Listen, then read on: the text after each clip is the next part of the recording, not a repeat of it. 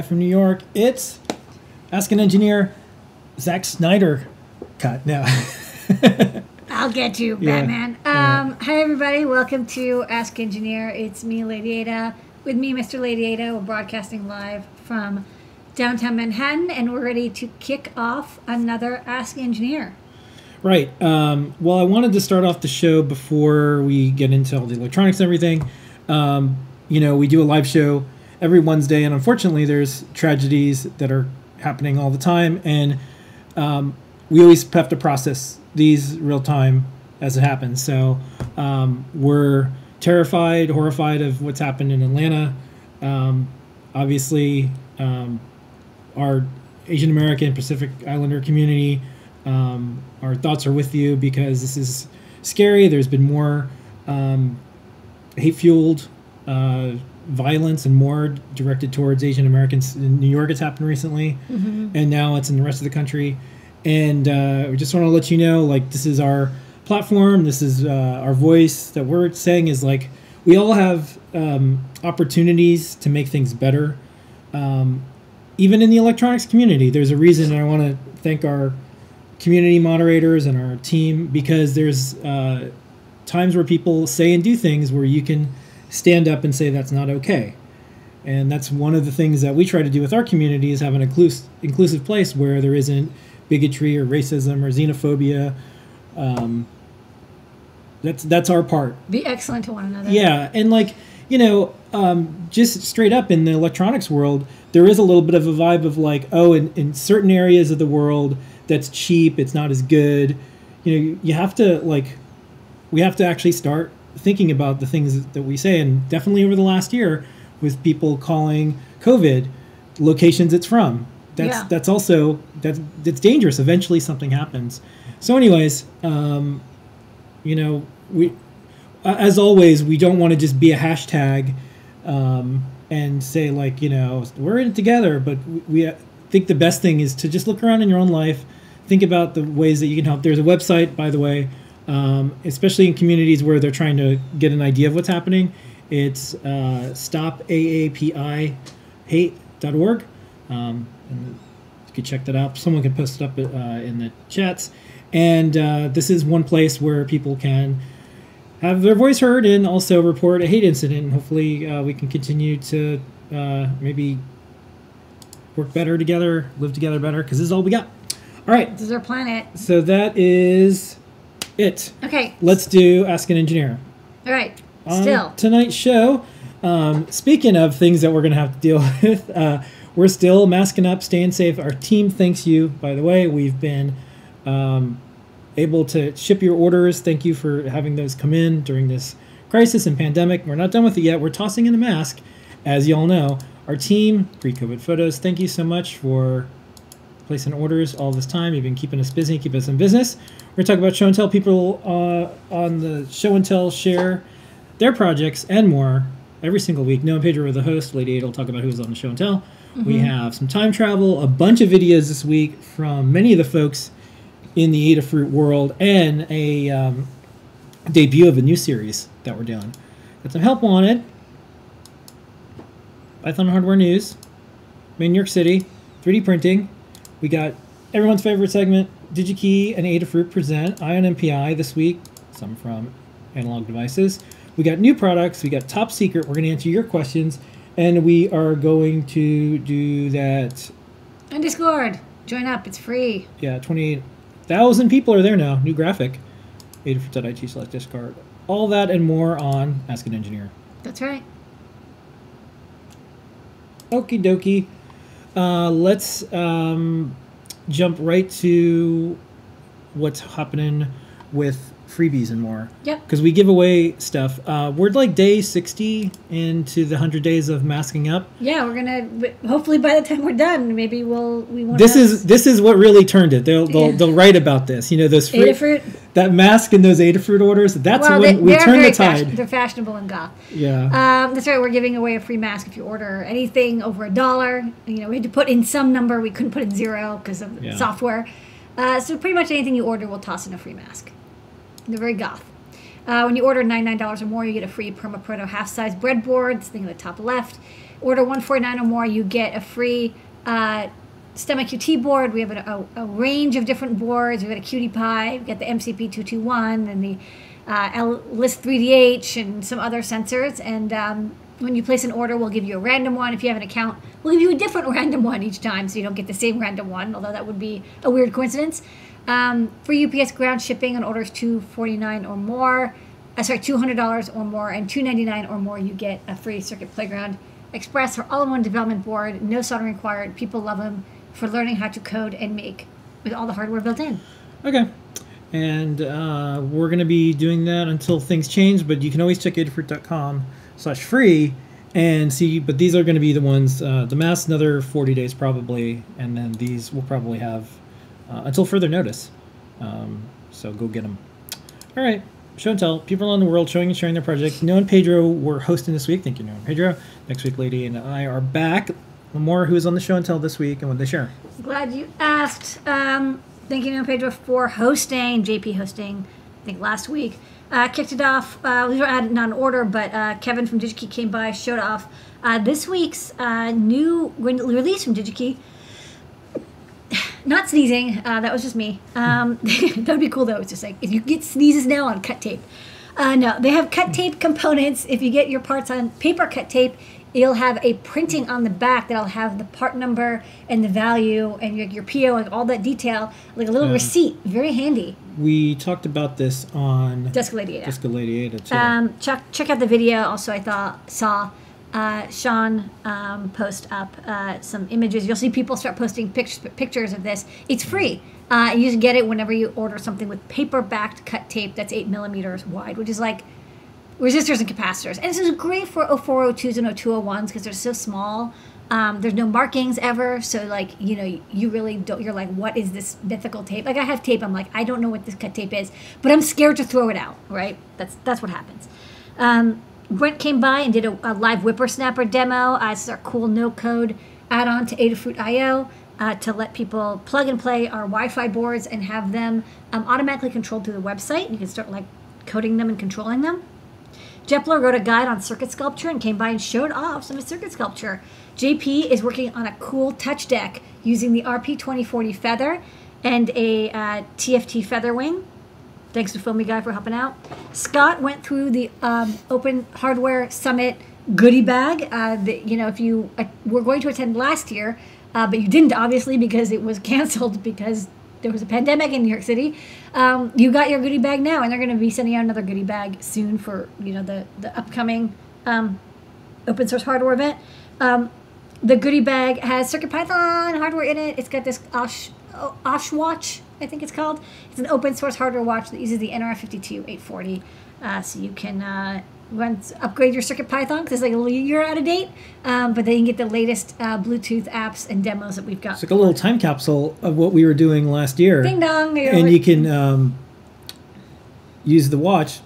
You probably want to update it. Yeah. But the other thing is the Open Hardware Summit is coming up soon, and they're doing it virtual again, and we have something in the goodie bag this year. So if you're thinking about it, that'll be in there soon. Freebies. Micah came by and worked on a birthday present for their sister. It's a constellation light. I guess the sister is a Pisces, and so the lights are like there's 16 lights, and they show the Pisces constellation, and it's done in NeoPixels. It's all hand soldered. They did a great job, and that's the best kind of present. It'll last a long time. Electronic heirlooms, as it were. Mark has a problem. People keep driving past his house. They don't see the house numbers. So he's going to make them out of NeoPixels and light them up so people can see them. Michael's working on an Iridium satellite messenger, like text messengers, or to showed off showed off some pictures, and some TFT revisions that are being worked into the next version. Mohib is working on automaton hacking. It's like this cool slide whistle, electronic slide whistle from Japan. They're super funny, and they are in a lot of good memes. They also be hacked and connected to electronics, so this is cool. There's apparently multiple versions. I did not know the genealogy of automatons, but I will look it up. Andrew made a Geiger kit from Adafruit and then used it to test stuff around the house and found out that a lens for his camera was actually kind of radioactive and kind of scary. And then Liz is working on a Sailor Moon Locket prop. So everyone wants to be Sailor Moon. Okay. True. That was Show and Tell. Every single week, 7:30 p.m. The longest running Show and Tell online. It's part of our Adafruit live series of shows. If you're watching this right now, it's Wednesday 8 p.m. Ask an Engineer. Show and Tell every Wednesday 7:30 p.m. Eastern Time. And it's part of our Wednesday shows. On Sunday, we do Desk of Lady Ada. Lady Ada this week on the Desk of Lady Ada, you showed that cut tape thing. Yes. We talked about that. That was great. You also showed this DVI Gigantic thing. ebon heads. Yeah, so it's a cool video. If folks are interested, check it out because it had Gigantic ebon heads. a preview of something that you're working on. Yeah, I've been doing a lot of keycap stuff. So I showed that off. I showed off this DVI breakout board for the Pico. And one of the demos that it runs is this gigantic bouncing ebon heads with Raspberry Pi logos. This is our first Feather that can do stuff like that. Yeah, this is our, this was the Pico that I had because they had a pre-compiled version. Yeah, but we have a Feather. The Feather will be able to do RP absolutely as well. And yeah, I was thinking actually one of the things I was chatting about was maybe making a DVI Feather wing. Yeah. It would plug in and it would give you DVI and I2S audio just for the RP2040 because like nothing else can do this like ridiculous hacking. But then you could like play movies from your Feather, like very short movies. Well, we say that now, right? That it's, very short movies, but I remember having an MP3 player and being able to play like 3 songs. Yeah. Like, just think, where is CircuitPython going to be 10 years from now? Right now, we're joking about having video and little audio. It'll be whatever version of HD there is. What was the name of those MP3 players everybody had? It's like Nova Blues, or there was some name of them. Yeah. Someone in the chat will. Somebody. It was before the iPod, and I remember that it was like, this can hold an entire album. And I was like, this is amazing. Yeah. Yeah, I don't remember the name of them. Nomads? Probably Nomad player. MP3 Nomads? Yeah. So I think I remember the first ones, and they were like, so cool. And we're talking about the first Feather right now. Yeah. March 17th, 2021. That can do video and audio out like that. Yeah. We'll be able to look back at the show a year from now and a year from now and a year from now. And when we have like the Pico implants and like the wetware, like cyber. Well, I think, the chips will continue to be more powerful, and we'll be able to have Adafruit open source versions of a lot of things that are like nearly impossible to do right now. Yeah. Also makes me want to redo that, like, the Pico to Zero converter that I did. Remember I put that together? I kind of want to do it now, but obviously I couldn't use the Pico anymore. I'd have to use the raw chip, but it would have HDMI output because, like, it has DVI output. That'd be such a fun little hack. All right. And then we also... Where in the world is that part I need? The Great Search with DigiKey. Did the Great Search with DigiKey this week. It was... It's a replacement for our favorite, but now completely, utterly discontinued STMPE series resistive touch control panels, resistive touch panel controllers. We use them on a lot of our boards. We basically bought the last reel, and we got enough to kind of like keep us going for a few months. But this chip really is discontinued, so we have to find a replacement resistive touch controller for resistive touch displays. We wanted something that was either I2C or SPI, ideally both, and one that had Linux kernel drivers. So you can take a look and see what we came up with. All right, and the chat has spoken. It was the Creative Nomad. Creative Nomad, yes, yes. What was that? I'm still traumatized by the real player buffering. So like. All right. Yeah. Every Tuesday we have a show, and this one is JP's Product Pick of the Week, where we broadcast live from the product page. One day we'll be broadcasting live from the product page, Pico. and the whatever Feather CircuitPython iteration there is. Maybe you'll be able to watch it in, after you mine enough coin for it. But JP's next one should be an NFT for sure. Yeah. So JP's Product Pick of the Week. Here's the little the 1 minute overview segment. See you on the other side.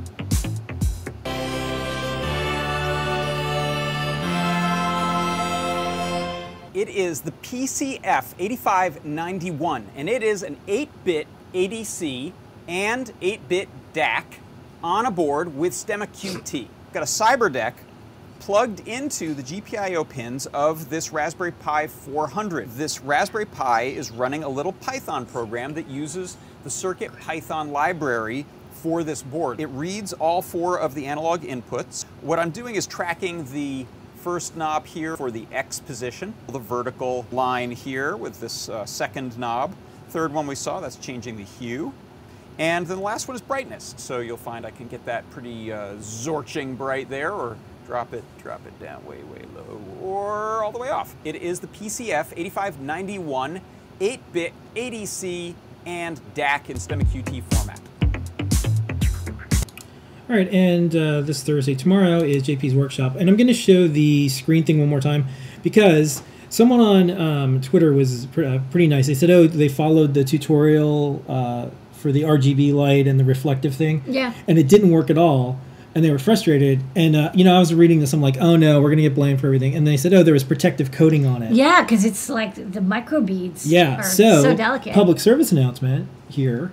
Remove the protective coating. Sometimes there's protective coating on things. You have no idea how many people email us and they're like, my TFT screen is damaged, and we're like, what's the damage? And they're like, there's this like marking on it, and I'm like, yeah, there's this protective plastic, and that's the marking to let you know that EL panels. EL panels. I've probably answered 1 million emails about EL panels. They're like, this doesn't look like the picture, and it's like you have to peel off the thing, and they're like, sorry. Yeah. And sometimes it's full on anger and upsetness, because when you're at a computer, you don't think about who's on the other side. And then sometimes people are just like, oh, like, whoops, sorry, they're nice about it and everything. Anyways, so I wanted to show the video of this because I think this is going to continue to be a project that people make, because a lot of people are streaming and doing stuff from home. Yeah. And then I'm going to do a preview of something JP is going to show this week, so I'm going to play this back to back.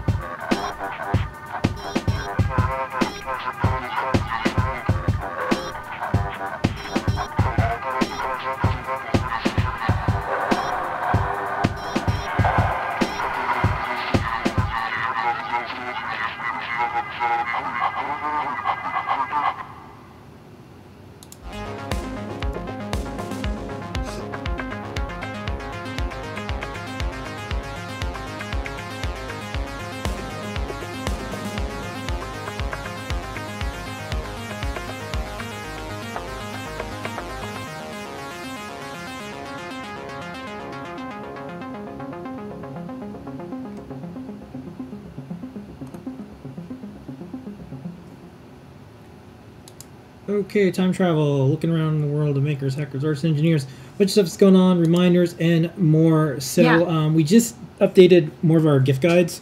So gift guides became so popular during certain times of the year where people give presents and stuff. They're like, well, can you just do gift guides all the time? And so check out the gift guides that we're doing. We're publishing new ones all the time. Go to Adafruit.com, And we have Raspberry Pi gift guide that we're going to either publish or publishing shortly.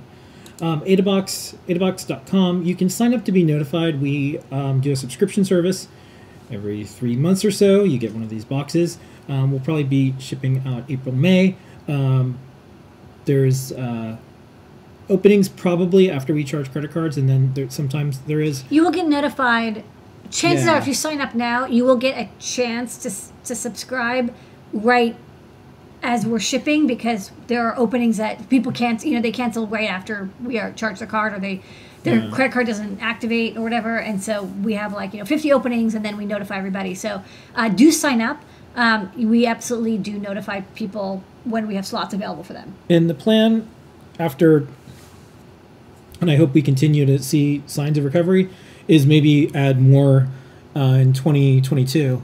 Yeah, we couldn't add more subscribers. It was too much. Yeah, and still right now there's logistical challenges from shipping to chips. The world has not restarted yet. You can't get displays, but we're moving around our Ada boxes to make sure that we can fulfill them. It's just it's a fun challenge, especially right now. There's a lot of things that are unavailable. Anybody who's doing electronics or purchasing for engineering knows, like, you just can't get chips anymore sometimes. Or you can't get displays, or you can't get some sensors. So don't worry, things are happening. We're just surfing this wave of globalization, shipping stuff. All right, other bits of time travel. Got a video from Paint Your Dragon about the feather silk, and then I have a video from our air quality monitor that we had a guide, and I finally got that out. So we're going to play those two, and then we have a debut of some videos from Colin. I'll talk about that right after the break. So here's this board we brought from Eagle to Illustrator. Got some notes on the right. Hey, it's the hot new chip, RP2040. I've isolated certain silk from the Eagle file, and then I've brought in an earlier design from the Feather M4 as a starting point. Text baselines and sizes are reset, and then pin numbers are updated for the new chip. And then lots and lots of shuffling and nudging and resizing. Shuffle, shuffle, shuffle. Nudge, nudge, nudge.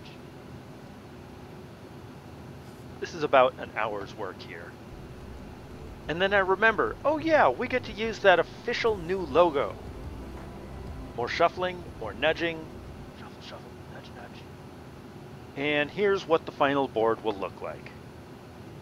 Early data, what is this? Hey, I'm testing out some code from Carter. He made a CO2 sensor. This is a IR CO2 sensor, so it's a true CO2 detector that detects parts per million.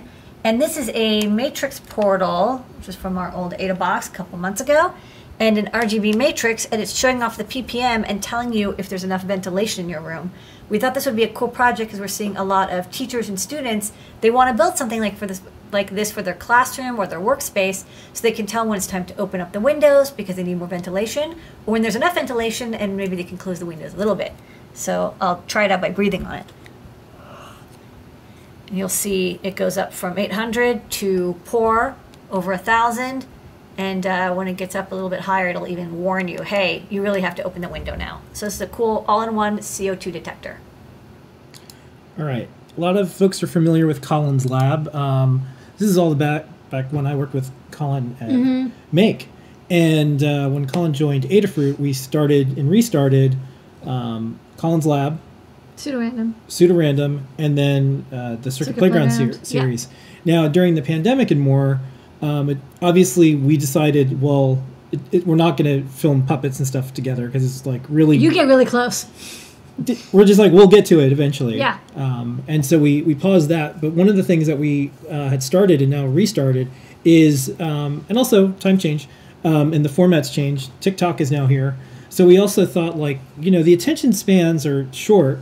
And that being said, especially young people, they want to learn things on some of these platforms. So TikTok is like, it's a story place. You're telling you're showing something you make. Or like on Instagram, it's like, here's something I have. Twitter, here's something I'm going to complain about or say. Yeah. And so what we decided to do is make these Colin Lab shorts, these Colin Lab notes, Colin Lab snippets. And with these, I'm going to play, let's see, 1, 2, 3 of them. They're a minute each. 3 in a row. And you'll be able to get an idea of a concept or how something works or what something is very fast. So here we go. Take it away. The tactile momentary switch. It's the button backbone of PCB user interfaces. Available in a variety of form factors, tactile switches are probably most recognizable as the ever-present reset switch on a microcontroller board.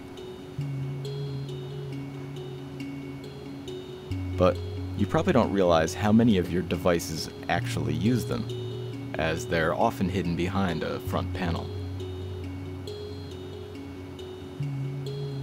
Tactile switches are convenient, but wiring them up can be confusing, because it's easy to forget which pins are connected which way. Was it these two are connected to each other? This one? If you don't have a multimeter handy, just solder to posts at opposite corners. Those will always be disconnected until the switch is pressed. Easy.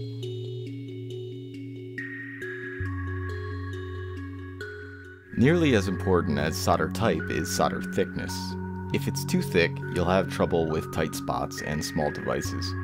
If it's too thin, you'll have to keep feeding solder into the joint, heating the pads longer, and possibly damaging the board or part. So, which size is right for the job? Delicate surface mount components are best soldered with thinner gauge, generally around 0.02 or 0.015 inch. It's like the angel hair pasta of solder, except shiny and very toxic. For through-hole soldering, 0.031 diameter will do the job well. Your soldering will go quickly, and there's plenty of flux inside to give you good, clean solder joints. For large components, you can go up to 0.062 inch. But if you get thick solder, just make sure it's the electronics type and not plumbing solder. Through-hole resistors are so commonplace that you likely don't notice their unusual aesthetic. So why are they the only component that displays its value using painted stripes? In the early days of electronics, printing tiny numbers on little cylinders was a relatively costly process. To keep costs low, manufacturers established the resistor color code and used simple stripes instead of characters. Capacitors got a similar treatment, often using dots and resulting in a decidedly funky look. But only resistors still use the color code today, and that's because the system works so well. The stripes can be read quickly from pretty much any angle, and unlike a text label, they can't be hidden by installing the resistor flat on a PCB. And that is how the resistor got its stripes, and kept them. Okay, and stay tuned for more of these. We have a bunch lined up. Lydia and Colin are working on them. And send in requests if there's something you want us Yeah. to cover. We do be kind and post, up in the comments of the Instagram or on YouTube. you also have the tag, hashtag Colin's Lab Notes. Yeah, and then we will take those and add them to the big stew of ideas. And then Yeah. when we fish out a vegetable or chunk of meat, we will maybe fish out your idea. All right. Help wanted, jobs.adafruit.com is something like I'm right along. And there's really cool jobs that you can get, and there's skills that you can post, yours. We moderate each one of these. We make sure there's no scams or anything weird. This week's job that was just posted, Makerspace Manager in New York, New York. It's a full-time position. That Check it out. inspires. Yeah, so check it out. Jobs.adafruit.com. All right, let's do some Python on hardware news. Okay. Blinka, blinka, blinka. Okay. All what's right, new this before we week? dive into the newsletter, this is an item in the newsletter, but I wanted to just read what the editor-in-chief of Tom's Hardware said. The Adafruit Feather RP2040 is the best RP2040 board you can get. That's the review. There's more. Offering 8 megabytes storage, strong battery support, 4 ADCs, and a huge ecosystem of add-on boards. Get it if you can find one in stock. Yeah, that's the only problem right now. Believe me, if I can get these parts Yeah, just sign delivered to up. me, I will make them. Just sign I'm up. waiting on 1 or 2 more shipments.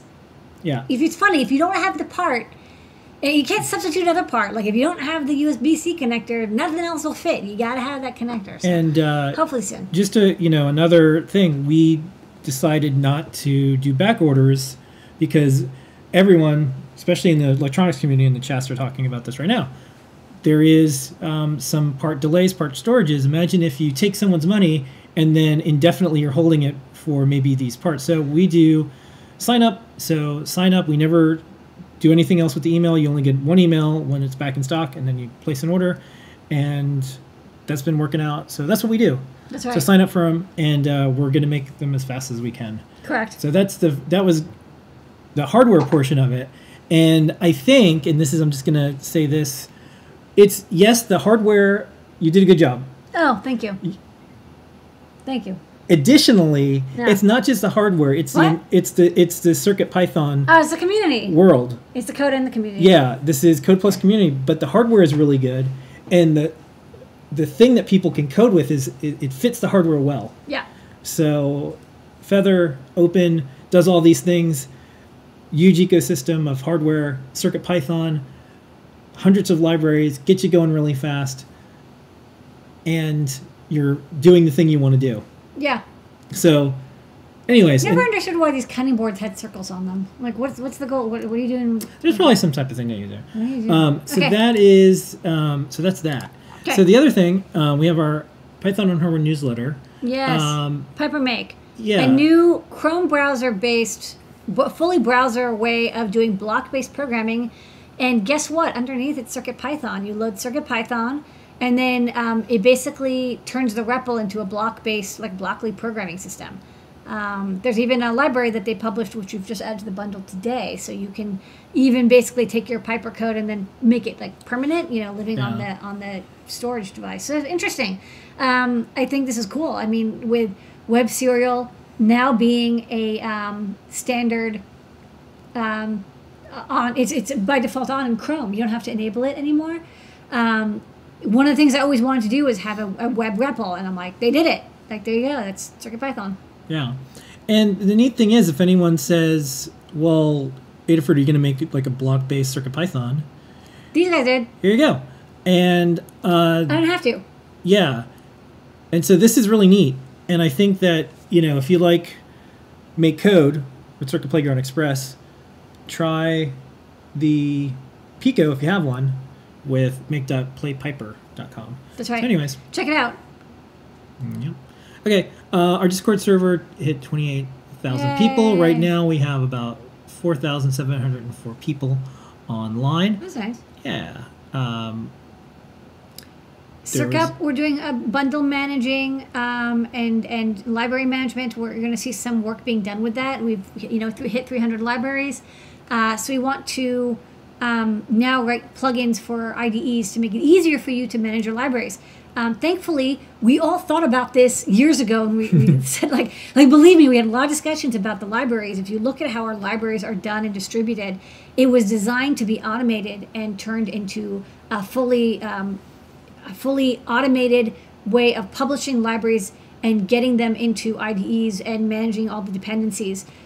We learned a lot from how Arduino did it, and we just want to skip to what Arduino is doing now and not have all the pieces in between. So, I know folks are you can always drag and drop the files of your libraries onto the CircuitPy drive, but it would be cool if maybe Thonny or Moo or VS Code did that automatically. So that's one of the things that we're starting to work on now. So keep your eyes peeled.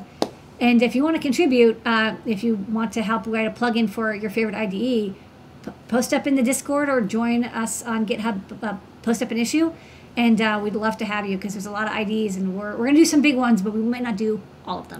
Yep. By the time the next newsletter comes out, there's a new update of Moo. I think we either got in there or it'll be in the next one. It's a public beta. Yeah, we're stuff's in there, but we have some improvements. Hopefully we'll get in before the last beta. Yep. Deep Dive with Scott this Friday. 2 p.m. Check it out. Lady Ada stops by sometime Flash soon. memory. Talks about CircuitPython. Here is more of... It's a round display. Yeah, we're seeing more round displays. And one of the things that folks do with CircuitPython and also all forms of coding on the Pico is display things. So you can see here's... So round displays. And it's cool because you can see the capabilities of CircuitPython, which is managing all these are objects, you know what I mean? So you don't have to redraw you don't have to deal with dirty rectangle tracking. That's all done for you. You've got some keyboards. These are running. These are from lots of keyboard stuff. They run CircuitPython. This is a cool demo. Somebody just showing, hey, look, all these CircuitPython all these devices, I2C devices and displays have CircuitPython libraries already. Isn't that wonderful? GameDuino, I love what they're doing. They're using the Eve chipset to add true HDMI. I mean, the Pico is doing this cool hack, but this is true HDMI output with full graphics support in CircuitPython, so you can load sprites and play videos and resize and perform. It's like a GPU basically for microcontrollers. They have a shield and I think like a feather wing, and we're gonna hopefully stock it soon. All right. You can check out some more examples. vids. Yeah, Bill, he was on the show and tell and showed the RP 2040 head mouse. Yeah. So that's a standalone video. You can also check out last week's show and tell. Connecting hardware to hardwares, making synthesizers. Yeah, there's a lot of MIDI stuff going on because we have that for CircuitPython. So people are using the Pimoroni keyboard to then control MIDI stuff. Yeah, this is Jepler's WWDB clock. Yeah. TG Techies working on doing GUI stuff with CircuitPython display. There's a lot of GUI That's stuff all you happening. need to watch to do. On, off. So like, what do you need more? Who needs to know the time? Yeah, you just need to know, are you on or are you off? All right, and so So you check out, MicroPython projects, yeah, Blinkas, so you can check out all of this stuff and more. and more. We also have a roundup. Dude, this is a huge newsletter. I haven't even read it. Yeah, I gotta we also have a roundup of some of the things we released, and also the upcoming events. Up to I think 305 libraries. Let me check. 305. Yeah, 305 Good. libraries. Yes.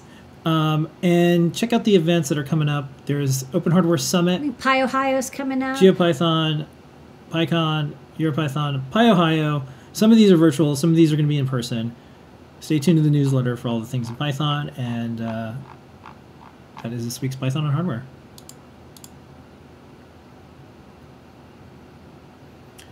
Okay, Lady Ada. We are an open source hardware company. To prove it, we post our files.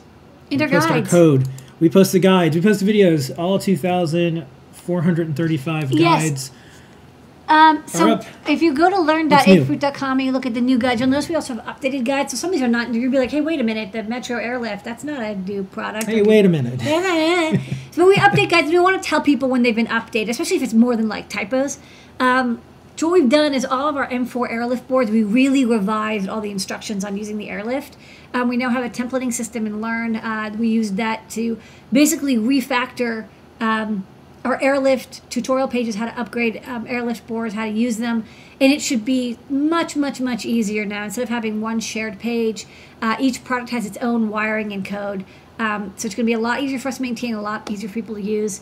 Our Learn system is a content management system, and it's not trivial. It's a pretty intense one, but we're always looking to improve. We want to have a really good documentation. I think we're like the leaders in good electronics documentation, making it powerful and maintainable. That's the dual challenge, right? Yeah. Because if you have a lot of documentation, it's not maintainable.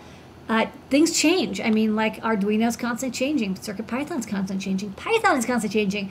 We have a lot of Python 2 projects. We got to go back and like revise them for Python 3. So just letting you know why there's these Airlift boards. Yeah. Here's one request I have for the community. Yeah. So, a lot of hardware that's out there, just goes back to, I think, just being good to each other. A lot of hardware that's out there, it might be like clones of ours or whatever.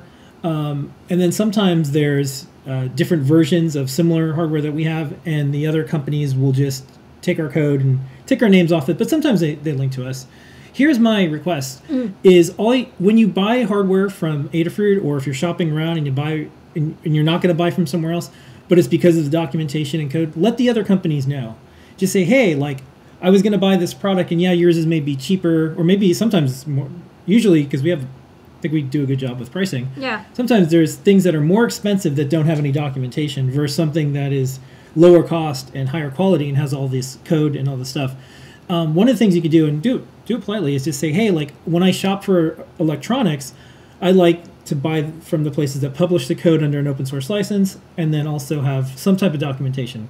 I think that's like, if everyone started asking that, everyone would do it, and we would even get better at our documentation and our stuff, because the expectations would continue to go high. I think we do a really good job, but I think we need more people doing it. We need more companies doing it. Yeah. See that a lot.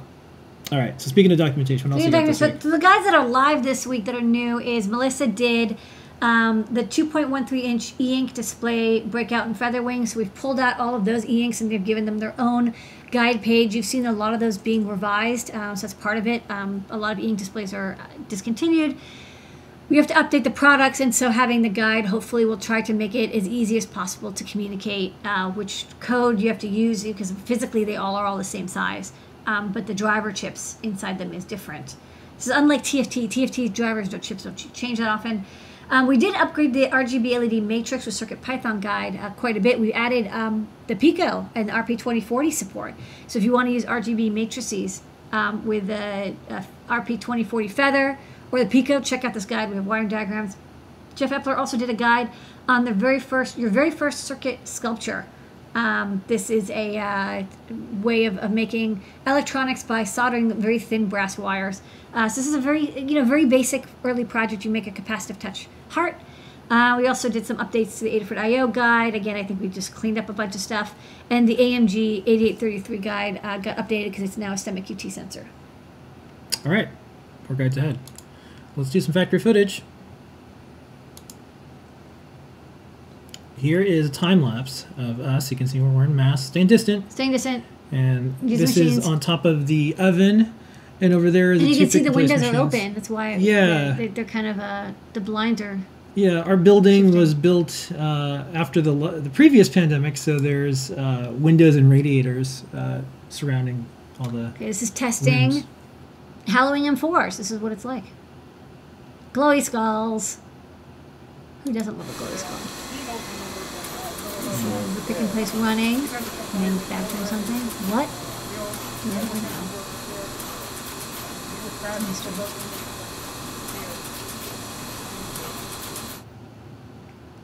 These are the reels. So the cut tape, the tape and reel. As the day goes on, the feeders and the cover start kind of growing like hairs. Tray straps. This is how you should package trays. Ask us how we learned that you shouldn't use rubber bands. Use straps.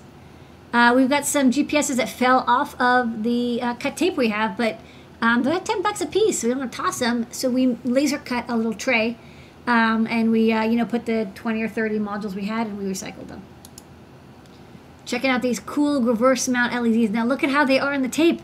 They're upside down. Yes. That took quite a bit of convincing to get, but what's cool is that these will be reverse mount LEDs. We're going to use these in some of our keycap breakouts. All right, and with factory footage, we have some photos. This one, if you look really close, you can see Freedom Tower there. Yeah. This is right down the near street New from York, it, yeah. from us. This is the Disney building across the street. Never stopping. No. And this time they're moving around some gravel. Yeah. Okay. And it wouldn't be... Looks like they have some concrete down. Yeah. It wouldn't be an Adafruit factory footage segment without a sunrise or a sunset.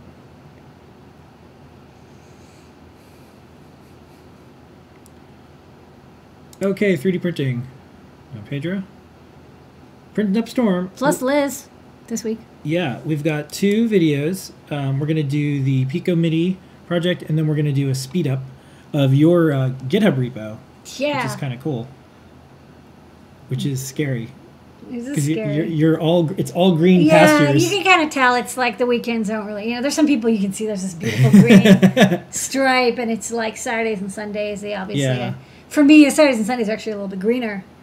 But, I was doing so much stuff in GitHub. I don't do a thing where I'm like every day. I don't care about the everyday, but Yeah. there's many greeny dots. You could tell the exact day I had to stop all the things I like doing Yeah. and work on all the things that had to get done.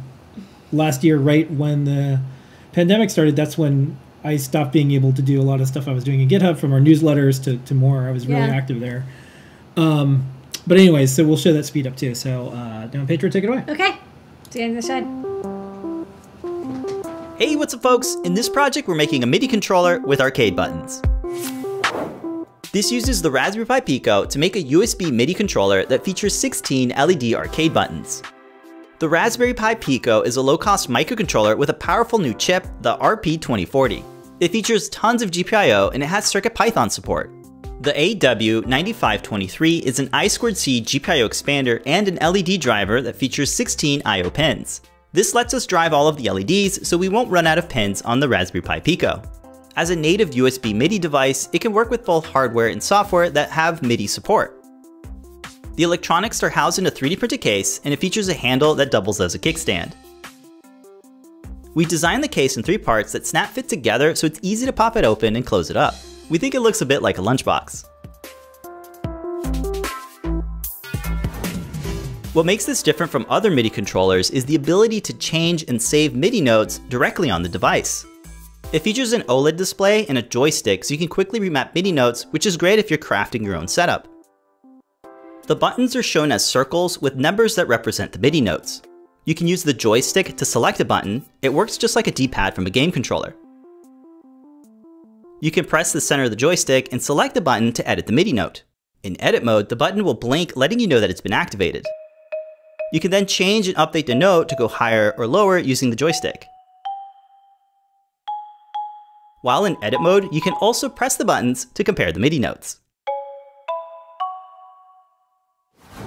The handle is 3D printed as a single part, and it features 2 built-in hinges. It's a print-in-place part that doesn't need any support material. The hinges are able to freely rotate, and it features mounting holes for attaching to the case. You can get the parts to build this project, links are in the description. Let us know in the comments if you'd like to see this available as a kit. The parts can be 3D printed without any support material using PLA filament. We designed the case in Fusion 360 and used 3D models of the electronics and components. It's a parametric design that features user parameters, so it's easy to make adjustments. We've open sourced the design so folks can modify, remix, and customize it. The code for this project was written by Liz Clark. You can check out her projects on her YouTube channel, Blitz City DIY. This uses the MIDI library for CircuitPython, and it features lots of comments, so it's great for folks who are just getting started with programming. The code walkthrough by Liz is very well documented, and it breaks down all the features so you can learn how to customize it. We hope this inspires more folks to get into programming electronics with CircuitPython. Be sure to check out our Learn Guide for a full step-by-step tutorial on building the project. The Learn Guide has the code, wiring diagrams, and CAD files so you can follow along and make your own. Thanks so much for watching, and don't forget to subscribe for more projects from Adafruit.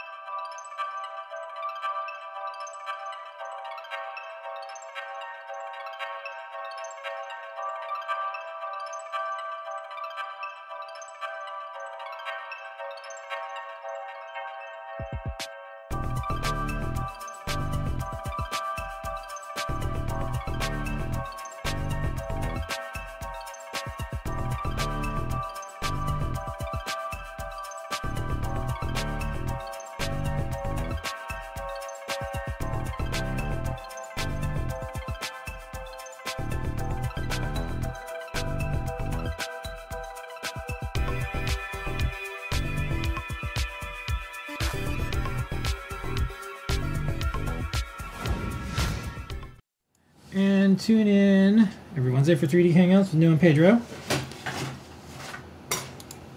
Hi. Hello. It's time. It's time. DigiKey and Adafruit present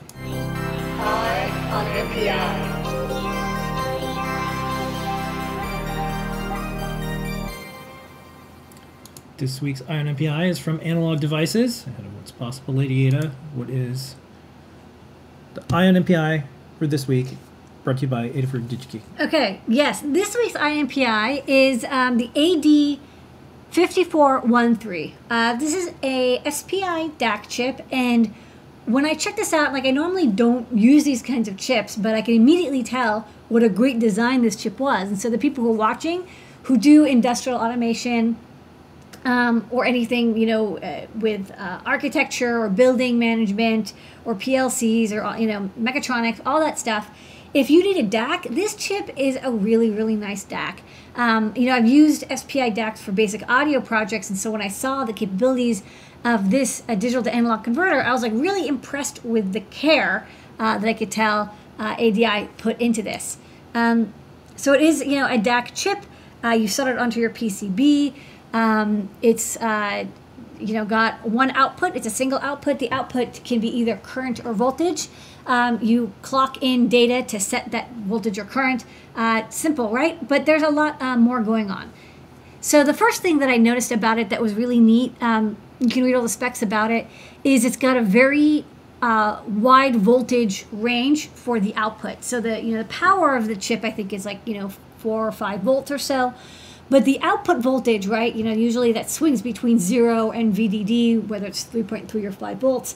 But in this case, it goes to between plus or minus 10 or 12 volts.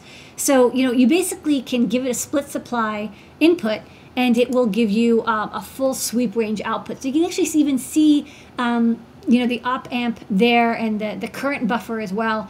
It's a 14-bit DAC, so it's pretty good quality DAC. You get plenty of bits. It's not like an 8-bit or even a 12-bit, which is what I've used.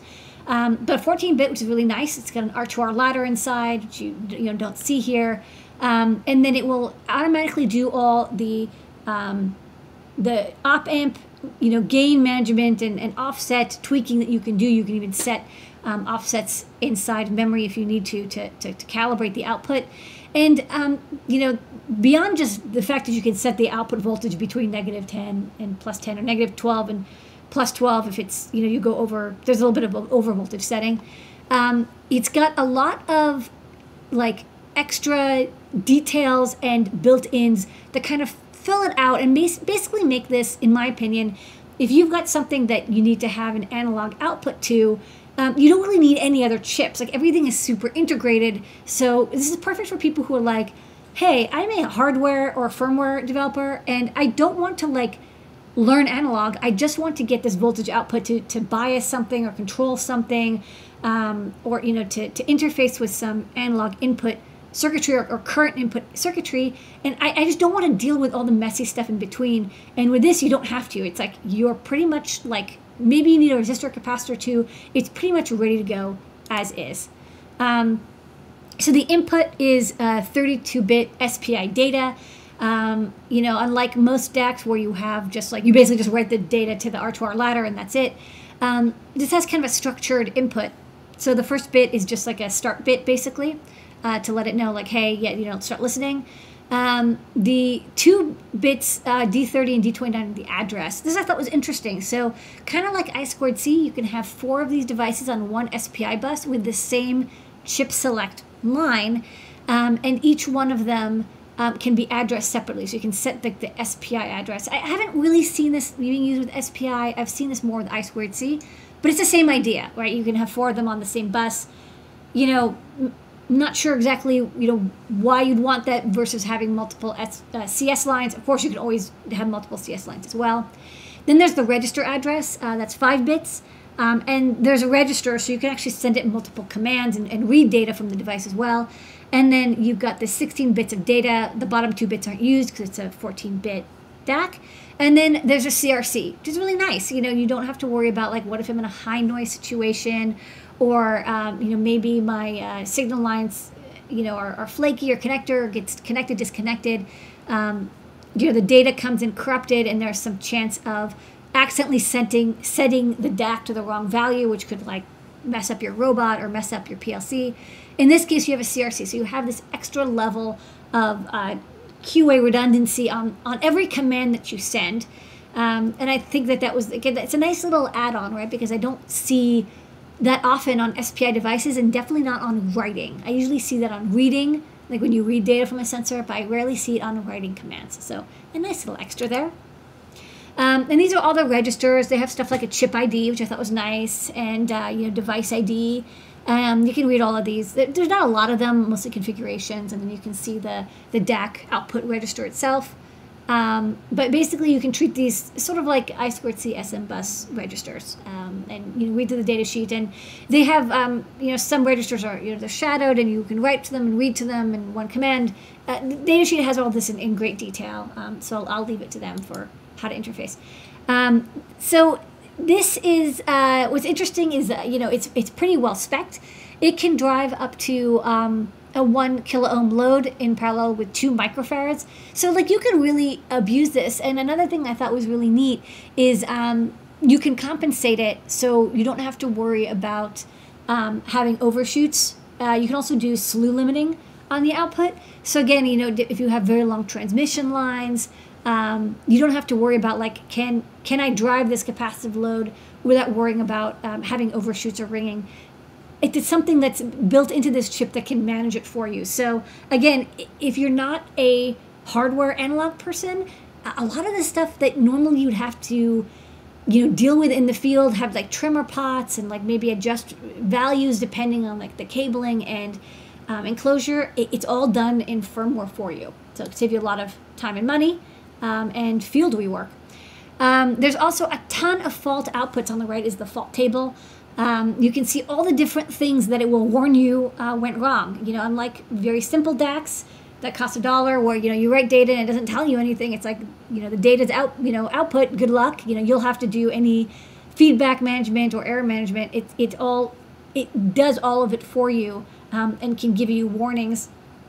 The fault management covers like pretty much everything, including, I thought was nifty, is there's a built-in temperature monitor as well. It's not like a temperature sensor, but you can tell it like, hey, if the temperature of the die goes above this, set the fault. So it can self-monitor its own temperature. Again, like little details like this that I'm like, wow, yeah, if I'm doing something in robotics or automation or something industrial that's outdoors or in a car or in a train, safety is very important, reliability is very important. I need to know when something has gone wrong. Think of all the things that you would have to keep track of that can go wrong, that you would require extra external circuitry, temperature sensors, or feedback op amps, or like compensation loops, or whatever. You don't have to do it. Again, it's all built in. There's also this kind of neat, they have an internal oscillator diagnostics. The internal processor inside has a 1 megahertz clock rate, and it will automatically like update a counter inside. You can read that counter, and that will let you know if due to temperature or maybe physical stress, the oscillator is out of sync. So I thought that was like kind of neat. Also, you can send like this cool 07 dead code. So interesting. Another nice thing I noticed is if you want to do like a software reset, you don't just like write a random value to register, because of course you could accidentally set it. You have to be very specific. There's like multiple commands you have to send in specific order in order to do a software reset. So if you're writing the firmware, it's really easy, but you don't have to worry about your code jumping to the wrong location, data accidentally getting corrupted, a loose connector, accidentally sending a soft reset, and the whole system flies back to the original location, possibly damaging itself if it's connected to like some gigantic servo motor. And finally, there's an eval board. I picked one up, but it pretty much looks like this. There's like this connector on the side. Looks like there's a development kit that it can plug into, but it breaks out all the pads and connectors, and then the power supplies go onto the top. So I think, yeah, if I think this chip is great if you're an electrical engineer, you do not want to mess with analog. You don't want to have the risk of have something going wrong with the analog section, and you want to sort of depend on the people who know what they're doing, analog devices. It's pretty clear that they've seen every possible failure and added a fault mode or like a feedback register or some self-monitoring hardware. Everything that I saw was like, oh yeah, that could happen, that could happen. But if you're an engineer, you may not think of all these things that could happen to your hardware. If you go to the data sheet and just do everything they could recommend, you're going to be way ahead when it comes to reliability testing of your hardware. So, like at some point, an FAQ can eventually become silicon. Yes. No, pretty much. Like every time they had a customer say, like, your thing broke, and they're like, well, what happened? Oh, it turns out the die, the oscillator got, so the chip got hit. It got vibrated, and the oscillator got out of sync, and now it's not working quite right. That would have been caught by the oscillator monitor. I've never seen an oscillator monitor before, but it must be there for a reason. So, like, if you use this chip, add that test, right? Every watchdog cycle, check the die temperature, check the the oscillator monitor, check the feedback monitor, all these things that they have. Put that in. I also like that every time you read data from a register, the fault bit is the top bit. Like they force you to look at it. They're like, look at these errors. Look at this thing that could have gone wrong, right? That you can't escape it. Must be fun to make something that lights it all up. Like everything just failed. No, it tells you when something's gone wrong. So, high reliability electronics, I love seeing it. I deal with a lot of my electronics are, to be honest, they're not high reliability. They're not designed for it. They're kind of meant for consumer electronics. So taking a dive, taking a look at this kind of electronics, and you're not paying military prices. It's still consumer prices, but you get good industry reliability in this chip. All right, it's available on DigiKey. Go to DigiKey site. Short URL is digikey.com/PBQZCHNR, or you can just search for AD5413BCPZ. That's right. Or AD5413. And that is this week's NMPI. on MPI. Okay, let's jump right into new products. Okay. Since we're right at 9 o'clock. We're running a little late this we gotta week. go. Okay. Go.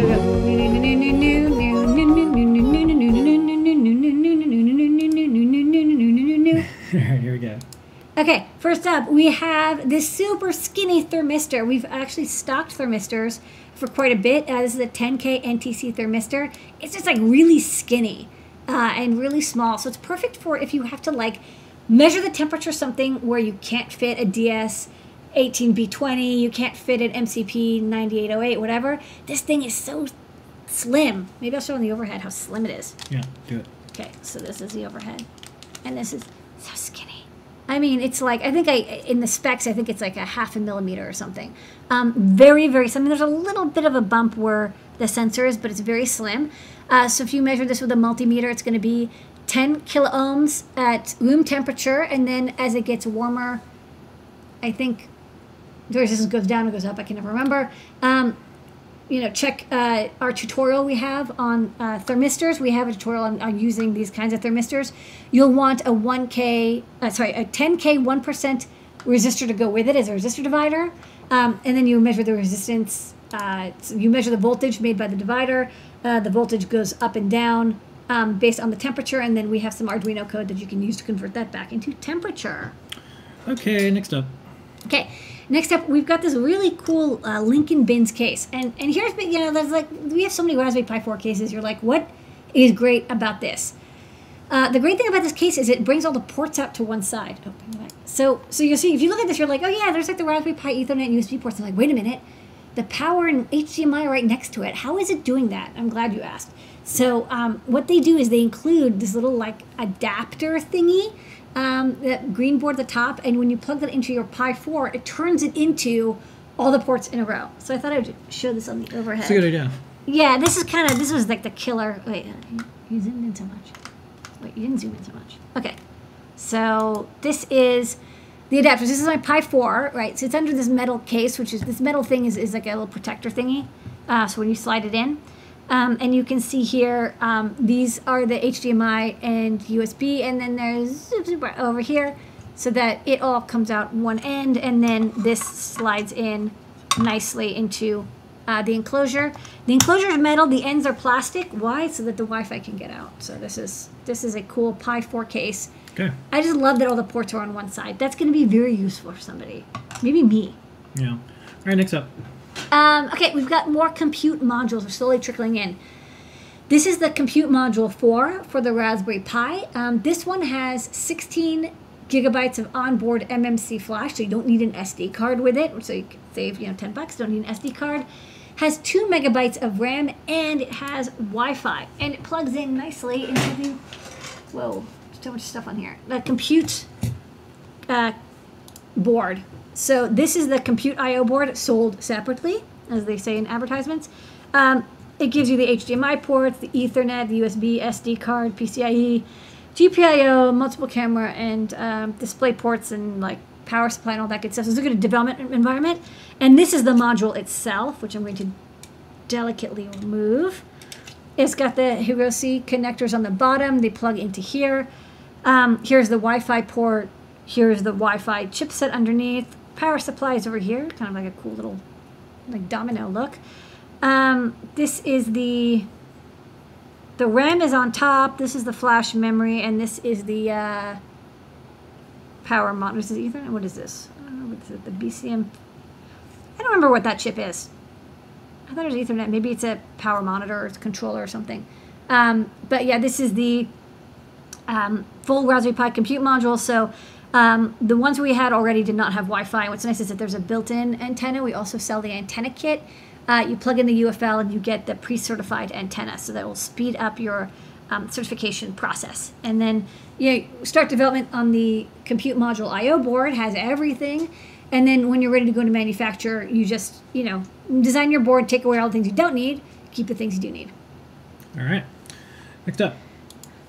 Okay, finally we have in stock the Hi5 Inventor Kit. Yay! So if you are interested in RISC-V chips, you want this happy hand that's Doctor Who themed. It has multiple RGB LEDs on the front. It comes with connectors and this case and a speaker, USB battery and everything. There's an online teaching system. So we've actually previewed this, and if you see our other video, for this product, you can see it live. But we finally have them in stock. There's an online system for programming it. I believe there's also maybe MicroPython available for it. And also if you want to do low-level development, there's ST SDK. So, you like Hi5, RISC-V chips, you want a development board that has everything built in, can be used by kids and adults, here you go. Okay, and last up to start of the show tonight, besides you, Lady, our community, our team, our customers, is the Raspberry Pi Pico pin reference. Yay, we ordered this. They finally came in. So we're going to probably pack these in with some of our Raspberry Pi Picos when we get more, which we don't know when that is. But when we do have them, we'll probably, maybe we'll include them in some orders. This has a quick start guide on the back, how to get started with CircuitPython, including some CircuitPython code. So you're like, how do I blink the onboard LED and print to the serial monitor? A quick start guide on the back for CircuitPython. And on the front, it is a life-size pinout diagram. So the Pico has the Raspberry Pi aesthetic, which means it does not have GPIOs labeled. So I have one of these cards on my desk, and I use it every day. It has, all the GPIOs and the peripherals. Like, is it an I2C pin, or can you mux it with the UART, and which PWM output, which ones are the power pins, and what power output. So this has everything on it. It's life size, so I can even show on the overhead. It's, you put the Pico on top, and hold on, let me focus. There you go. And you can zoom in. So this is the Pico, goes on top of here, and then you can see all the labels. So GPIO labels and all the capabilities, SPI, I2C, etc. Yeah. And then we got some notes here about what the power supplies do, and then a color code as well. And that's my favorite new product. all right.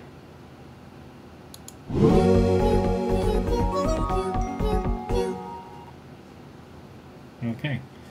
Bing. That's new products.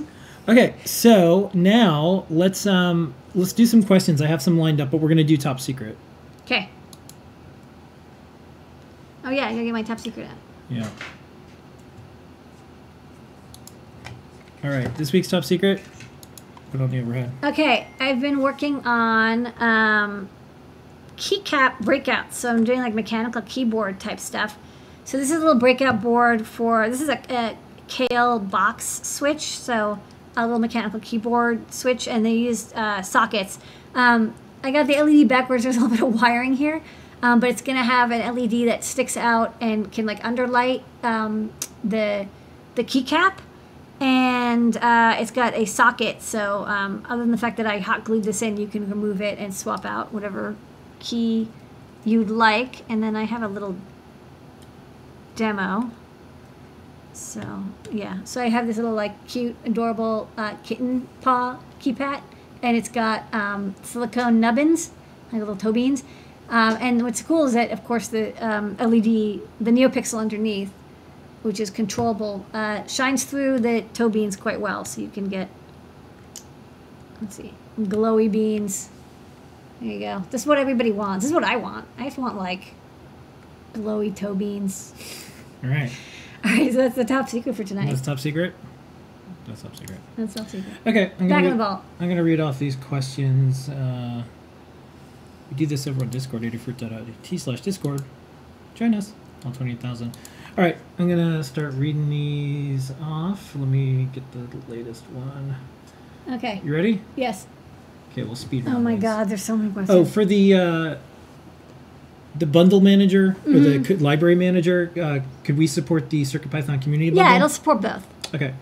Any chance that the package manager can optimize the order of import for lowest memory usage? It might not be possible. Would be nice, I guess. Sort by. You can't because it's just installing it. It's not writing your code for you. But we could add a thing that tells you how big the MPY file is, and then you could use that. It's not exactly the same, but it could give you a hint. All right.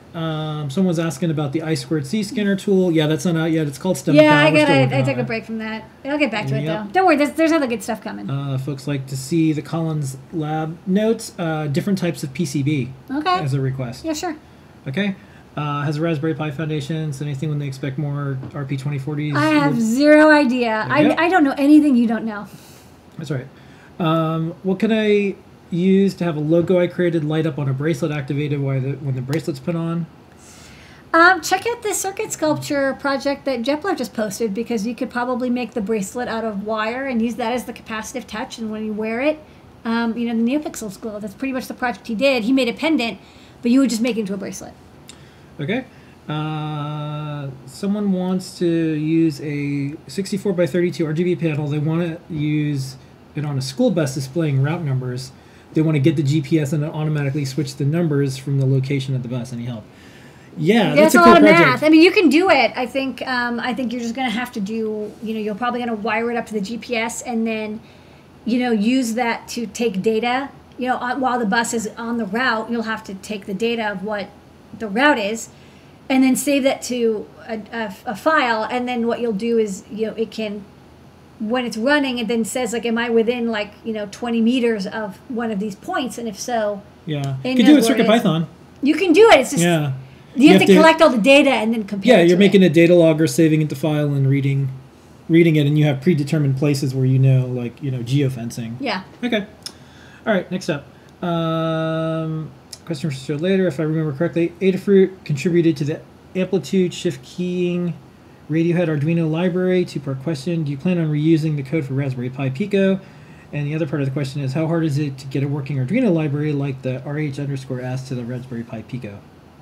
Yeah, I did write Radiohead. I didn't actually add anything to that library. I just made it compile and I put it on GitHub. You need to talk to the Radiohead library writer if you want to add Pi Pico support, because that's totally beyond my capabilities Would and the time. DACs that we showed work to replace digital pots in a virtual joystick? You could, especially if you wanted to, there's more code. You'd have to write the code for it. It's not easy, but if you did, you'd have a very reliable DAC system. Okay. Several weeks ago, you pointed someone to a MCP 23008 port expander. Thank you again. How do you remember all the chip names? Any tips? You just use them a lot. I don't know. Yeah. All right. Next up, will there be a card for the Feather, a printable card? I don't know that I'll need a card. I'll tell you why, because the Feather has the pins labeled on it, so you don't really need a card because you can just look at it. The Pico doesn't have the pins labeled, so you kind of need a card. And if people really need a card, I feel like a lot of times these cards just get tossed out. So unless I think they're really needed, we don't make them. Instead, we have really good documentation online. But again, the pins are labeled online. Okay. Any other upcoming boards at RP 2040? We have Ditsy Bitsy, Cutie Pie. Yep. That's all I got so far. Yeah. In the design queue. They also want to know, would there be an ESP32 Cutie Pie? Yeah, there's a ESP32 S2 Cutie Pie. Right. Okay. What's the best way to clean a solder stencil that contains very small holes? You compressed air and soaking it with isopropyl alcohol. Okay. I'll answer a couple of these. Yeah, items are out of stock. Are they going to be in stock soon? Yeah, well, obviously we'd Believe me, I would love to. Yeah. I can't. I just got a quote today for one of our gyro chips that I normally buy for like $1.50, and the broker came back with $23. Like I can't buy a chip for $23. Like it's just not available till December. So like that gyro, we're just not going to have in stock until I can get them. Yep. All right, and then I guess a general question, because it'll apply to either MicroPython or CircuitPython. Can you protect your code with like a encryption or something, or no? The code itself you can't really protect. I mean, you could do a lot of effort and maybe add encryption layer, but it's kind of not worth it. There's with C code, there are some chip protections. If you're writing a hex file, but part of the trade-off of having a interpreted language is the interpreted language has to be in text. So you can't have both. That said, if you have a Raspberry Pi computer, you can't protect the code on that either. Really, the code's running on it, and it's a disk drive. You can just pop the SD card into a computer. So figure out other ways to protect your code or intellectual property. All right. Next up, do we sell shirts now? We don't do shirts. I think we had a couple of shirts. Sometimes. Yeah. And let's see. Bill sent Kattni the feather diagram, the feather pinout for the RP2040. So we have that. Use that. All right, and then do you guys have a breakout board to put NeoPixel addressable RGBs No.